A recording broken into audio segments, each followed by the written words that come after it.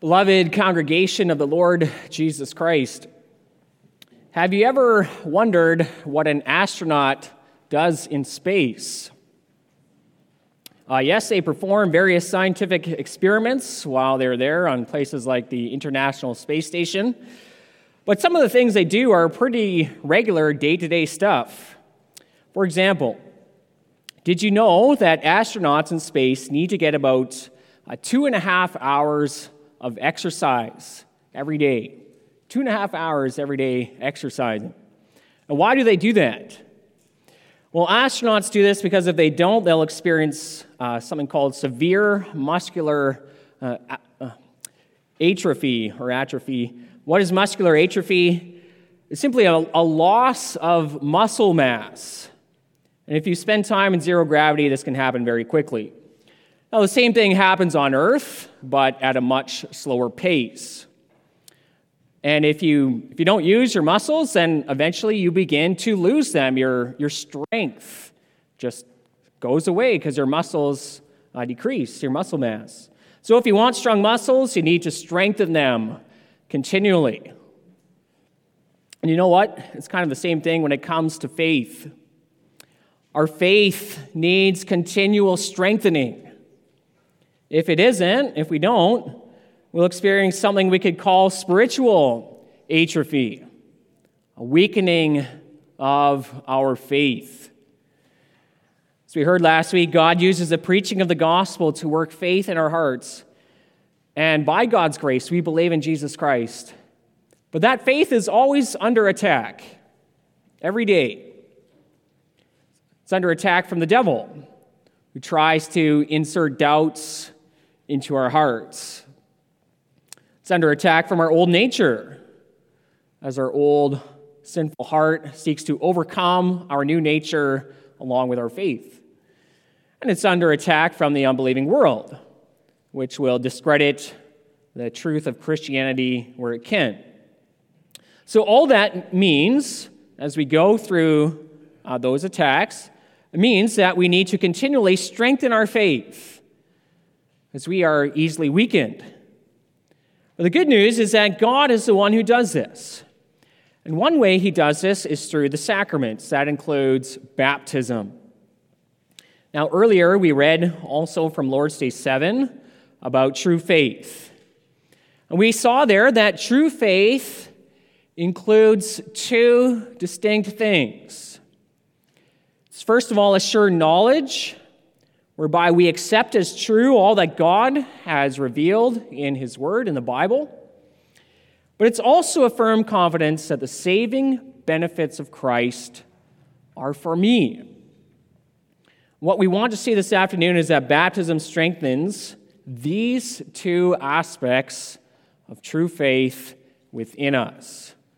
So that brings us to the sermon theme. God gave us baptism to strengthen true faith within us. And this includes, first of all, believing the Bible is true, and secondly, believing Christ's saving work is for me. So again, Lord's Day 7 describes two aspects of true faith, and the first aspect is as follows: true faith is a sure knowledge, whereby I accept as true all that God has revealed to us in his word. Now, how does that acceptance that God's word is true, how does it come about? Well, it comes about by the power of the Holy Spirit. By God's grace, we are convicted that the Bible is from God and that it is true. And the Spirit convicts us of this through reading, studying, and listening to God's word. You know what? Article 5 of the Belgian Confession on the authority of Holy Scripture, it puts it so well when it says, "We believe without any doubt all things contained in the Scriptures, not so much because the Church receives and approves them as such, but especially because the Holy Spirit witnesses in our hearts that they are from God, and also because they contain the evidence of this in themselves. For even the blind are able to perceive that the things foretold in them are being fulfilled. Some of my catechism students explored this in the past year as we learned some apologetics. We believe the Bible is true because it shows itself to be from God and not from man. And that's self-evident as you study the Bible. The levels of complexity in the Bible are astounding. They are far greater than any mere human could create. The books of the Bible were written over hundreds of years by different authors in different genres. Yet every book of the Bible reveals to us the same God. And it all points us to one Savior, Jesus Christ. And it does it in marvelous ways over and over and over again. And added to this are prophecies made in Scripture thousands of years ago that are clearly being fulfilled today in the world. So it all points to the reality that the Bible is from God and that it is true. Now, having said that, all this does not mean that our faith is always perfect. At times, true believers may have doubts about the truth of God's Word. See, we all have areas of weakness in our faith, and this might be one of yours. However, to help us in this, God has added two more witnesses to the testimony of the Bible and what we have revealed in the Bible. He's added the witness of both baptism and the Lord's Supper, the sacraments. And the sacraments help to strengthen this area of our faith also, that the things revealed in the Bible are true. They add another layer of complexity which confirm that the things described in the Bible really happened. To understand how this works with something like baptism, I'm first going to start by looking at other examples of things God instituted. Think, for example, of creation. The Bible describes how God created the world in Genesis 1 and 2. And what's one thing that confirms the Bible's account of creation? Well, it's the institution of marriage. Genesis 2 describes how God created marriage when He made the world. And throughout history, marriage has continued on just as God instituted it, just as described in Scripture. So every time we witness a man and a woman getting married, it's a testimony how God created the world as described in the Bible. It gives us further confirmation to our faith. We could say similar things about different events in modern history and today. Think about the end of World War I. According to what we read in history, World War I officially ended with the armistice signed on November 11th, 1918 at 11 a.m. What is one thing that confirms to us that this event really and truly happened in history? Well, it's the commemoration of Remembrance Day every year on November 11th. Study history and you will find that people have been observing Remembrance Day every year, stretching way back until the year 1919, the one-year anniversary of the end of World War II. So both what we read in history and the commemoration of that event agree. Now, it's the same kind of thing with the sacrament of baptism. If you were to do a historical study of the practice of baptism, even from a secular perspective, what will you discover if you do that? You will see that Christians have been practicing baptism in the name of the triune God right back in history to just before the time the New Testament books were written, around the year 30 AD or so. No one would dispute that. No secular historian could dispute that. And before that time, There is nothing. No baptisms in the name of the triune God. Baptism arose from somewhere. Yes, there were various ceremonial washings. Yes, John the Baptist practiced baptism. However, none of that was ever done in the name of the Father, Son, and Holy Spirit.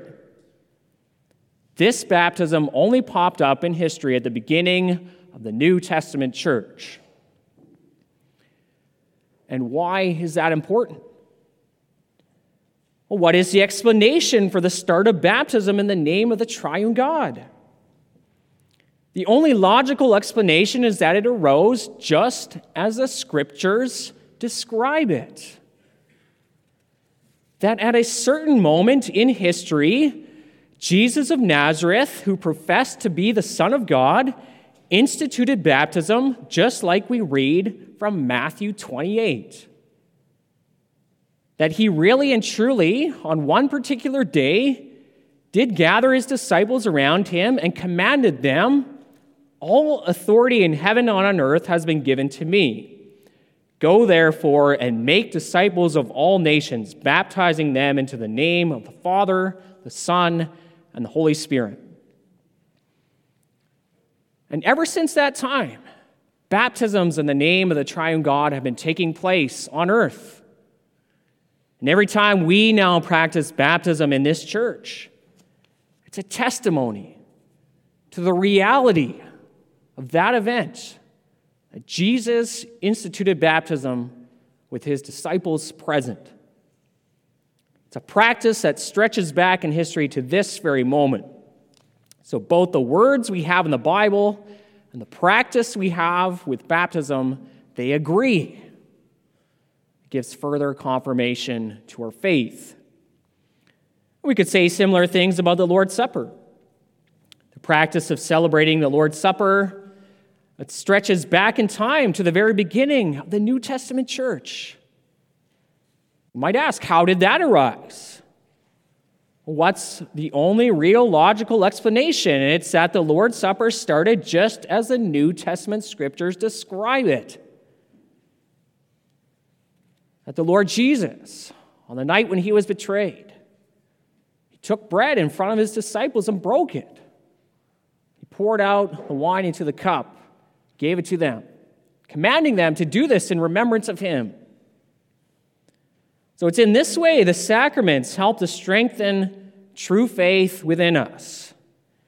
And that includes accepting as true what God has revealed in his word. You see, the sacraments are far too complicated for them to be simply made up by someone. See, maybe a skeptic would say, well, maybe these men, the apostles, were just trying to start a new religion. But no one trying to start a religion would do this. And that's especially true given the fact that these things, baptism and the Lord's Supper, arose in a Jewish context. The apostles were Jews. And yet they began baptizing people instead of circumcising them. And they began celebrating the Lord's Supper and no longer the Passover. And no one wanting to start a new religion in this context would do this. Circumcision was at the very heart of Jewish identity. And Passover was the greatest feast day on the Jewish calendar. If these things, baptism, the Lord's Supper, were merely human inventions, the likelihood of this succeeding in the Jewish context is zero. That's like trying to convince Canadians to give up hockey as a national pastime and switch to lawn bowling instead. I tell you what, it's not going to work. You can't even play lawn bowling on ice. It's not that exciting. Beloved, these things arose, baptism, because our Lord Jesus Christ instituted them just as the Bible describes it. The Bible is true. The Bible is God's word. And we are convicted of that through reading the Bible alone But God has given the sacraments to confirm and strengthen that conviction within us. That brings us to our second point. So baptism strengthens our faith that the things written in the Bible are true.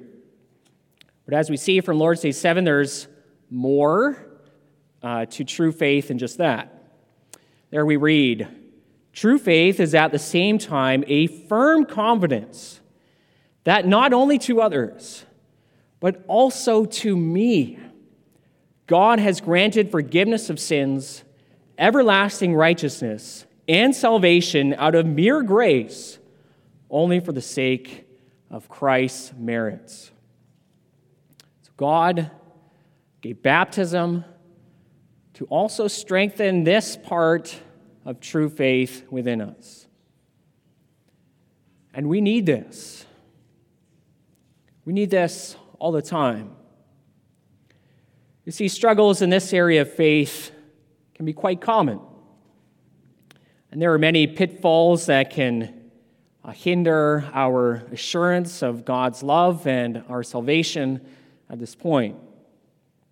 What are some of those pitfalls and struggles that we might have with this aspect of true faith? And we could name any number of them. Again, Satan loves to insert doubts into our minds, into our hearts. Right? Can Christ really have died for you, he might say. We might begin to wonder, yeah, that's the point. Are my sins really forgiven? I can understand other people, but what about me and my life? Or maybe something like this. Am I worthy enough to consider myself a believer? I sure don't seem to be a very good Christian. Seems too dangerous to count myself a true believer. Maybe too presumptuous. Or perhaps a struggle like this. How do I know I really and truly have believed? Although I have a sense that I'm a true Christian, how can I be sure? What if I was only fooling myself? Well, I'm not trying to plant these doubts in any of your minds. I just want to describe what sometimes can happen in our minds and in our hearts. And this sort of thinking can easily lead down towards increasing the doubts in our hearts and mind. After all, look at how Lord's Day 7 defines true faith. It's a firm confidence that God has granted to me the saving work of Christ. Maybe we wonder, well, I don't seem to have a firm confidence at all. Does that mean I don't have true faith then? Maybe it means I'm not a child of God, and things can unravel pretty quickly at this point. So how do we unravel the knots of doubt if we are struggling with these things? Well, the first thing to understand is that our confession in Lord's Day 7 about true faith, it defines faith in its essence. Faith is this firm confidence that Christ's saving work is for me because this is what God offers in Christ. The forgiveness of sins, everlasting righteousness, and salvation. These are his promises in Christ. Faith simply embraces those promises as one's own. And so believing them means having certainty because God's promises are certain in Christ. See, God does not offer these promises with his fingers crossed. No, he's faithful to what he promises. And because God's promises in Christ are firm and sure, it also means that faith, by its definition, is firm and sure because faith embraces the sure promises of God in Christ. That's why various theologians have defined faith throughout the years as a certainty. One was an important 17th century British theologian named John Rogers. He defined faith as follows. Faith is a particular persuasion of my heart that Christ Jesus is mine and that I shall have life and salvation by his means, that whatsoever Christ did for the redemption of mankind, he did it for me. And John Calvin likewise defines faith as follows. Faith is a firm and certain knowledge of God's benevolence or favor towards us, founded upon his promise in Christ. So that's the definition of what faith is. But that being said, that does not mean this firm confidence is what we always experience as believers. Our experience is often like that man in Mark 9. Jesus told him, "All things are possible to him who believes." And the man responded by saying, "Lord, I believe. Help me overcome my unbelief." And that can be our experience too. Well, the good news is that this is also part of the normal Christian experience. Think only of what some of the authors of the Psalms confessed. Listen to Psalm 31, verse 22. "I had said in my alarm, I'm cut off from your sight." Think of Job. This is what he said in Job 6. "The arrows of the Almighty are in me. My spirit drinks their poison. The terrors of God are arrayed against me." Doesn't sound like a firm confidence that he's in a right relationship with the Lord. Now, John Calvin also recognized that our experience of faith is far less than perfect. So he writes, "In recognizing the grace of God towards believers or themselves, believers are not only tried by a disquieted heart, which often comes upon them, but they are repeatedly shaken by gravest terrors.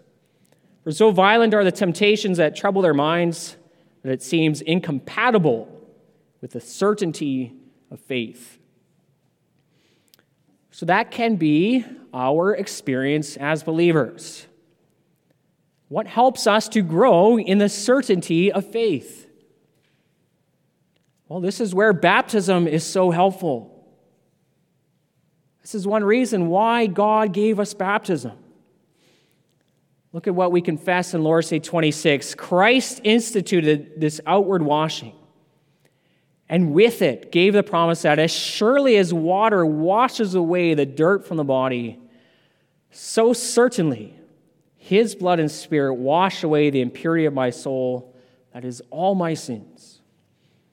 We could also point to the next Lord's Day, question and answer 73. God wants to assure us by this divine pledge and sign that we are as truly cleansed from our sins spiritually as we are bodily washed with water. So in those words, we hear the promise of God in Christ. Christ's blood and spirit wash away all my sins. And we've received forgiveness of sins from God through Christ, or through grace because of Christ's blood. And we have been renewed by the Holy Spirit, members of Christ's body by the Spirit, so that we might become more and more dead to sin and lead a blameless life. Those are some of the promises of God in Jesus Christ. And through faith in Jesus Christ, we claim these promises as our own, as applying to me personally. Look at how this is also described in Colossians 2. All throughout this passage, the focus is on Christ and on his saving work for believers. Listen to verse 6. Therefore, as you received Christ Jesus the Lord, so walk in him, built up in him and established in the faith. In other words, it's all about Christ, fixing your faith on him. Then there's verse 8. See to it that no one takes you captive by philosophy and empty deceit according to human tradition and not according to Christ. In other words, don't let anyone No matter how smart they sound, don't let them make you move one muscle away from Christ Jesus and faith in him for salvation. And there's verse 13, and you who were dead in your trespasses and the uncircumcision of your flesh, God made alive together with Christ, having forgiven us all our trespasses by canceling the record of debt that stood against us with its legal demands. This he set aside, nailing it to the cross. And in these words of verse 13, we hear what Lord's Day 26 describes as being washed with Christ's blood and Spirit. God has forgiven us all our trespasses through the blood of the cross. And he canceled our record of debt, nailing it to the cross. God also made us alive together with Christ, washing us with his Spirit. And by that our nature is changed, we are renewed. And these are the things you have through faith in Jesus Christ.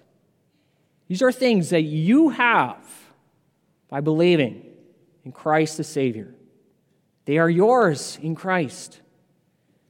And baptism is given to you to assure you of these beautiful truths, these beautiful promises.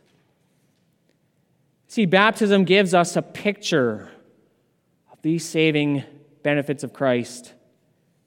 And baptism is given to you who believe. And God proclaims to you through the sacrament these wonderful gifts of salvation. They are yours in Christ Jesus. They are yours personally. You have the forgiveness of your sins through Christ's blood washed away. You are renewed by the Spirit. Believe it. You have a new nature in Christ. Stand firm in it. And so you can now live a new life of thankful obedience to God. See, baptism is meant to strengthen our faith in these things, also by giving us a picture of Christ's saving work. Look at how this is confirmed in Colossians 2. There it says, in Christ the whole fullness of deity dwells bodily. You have been filled in him, who is the head of all rule and authority. And in Christ also you are circumcised, the circumcision made without hands, by putting off the body of the flesh, by the circumcision of Christ, having been buried with him in baptism, which you were also raised with him through faith in the powerful working of God who raised him from the dead. So there we see that what Christ did through his death and resurrection is pictured in baptism. It's as if God proclaims to you in baptism, Christ's saving benefits are brought forward to you in this moment. See this outward washing with water and believe more and more in your heart that these things are yours in Christ Jesus our Lord. Strengthen your faith. Keep looking to God's promises in Christ, but also look to baptism. Feel that water on you. Believe also that Christ's blood has washed away the impurity of your soul, all of your sins, and that he has made you a member of himself so that you might live for God. Amen.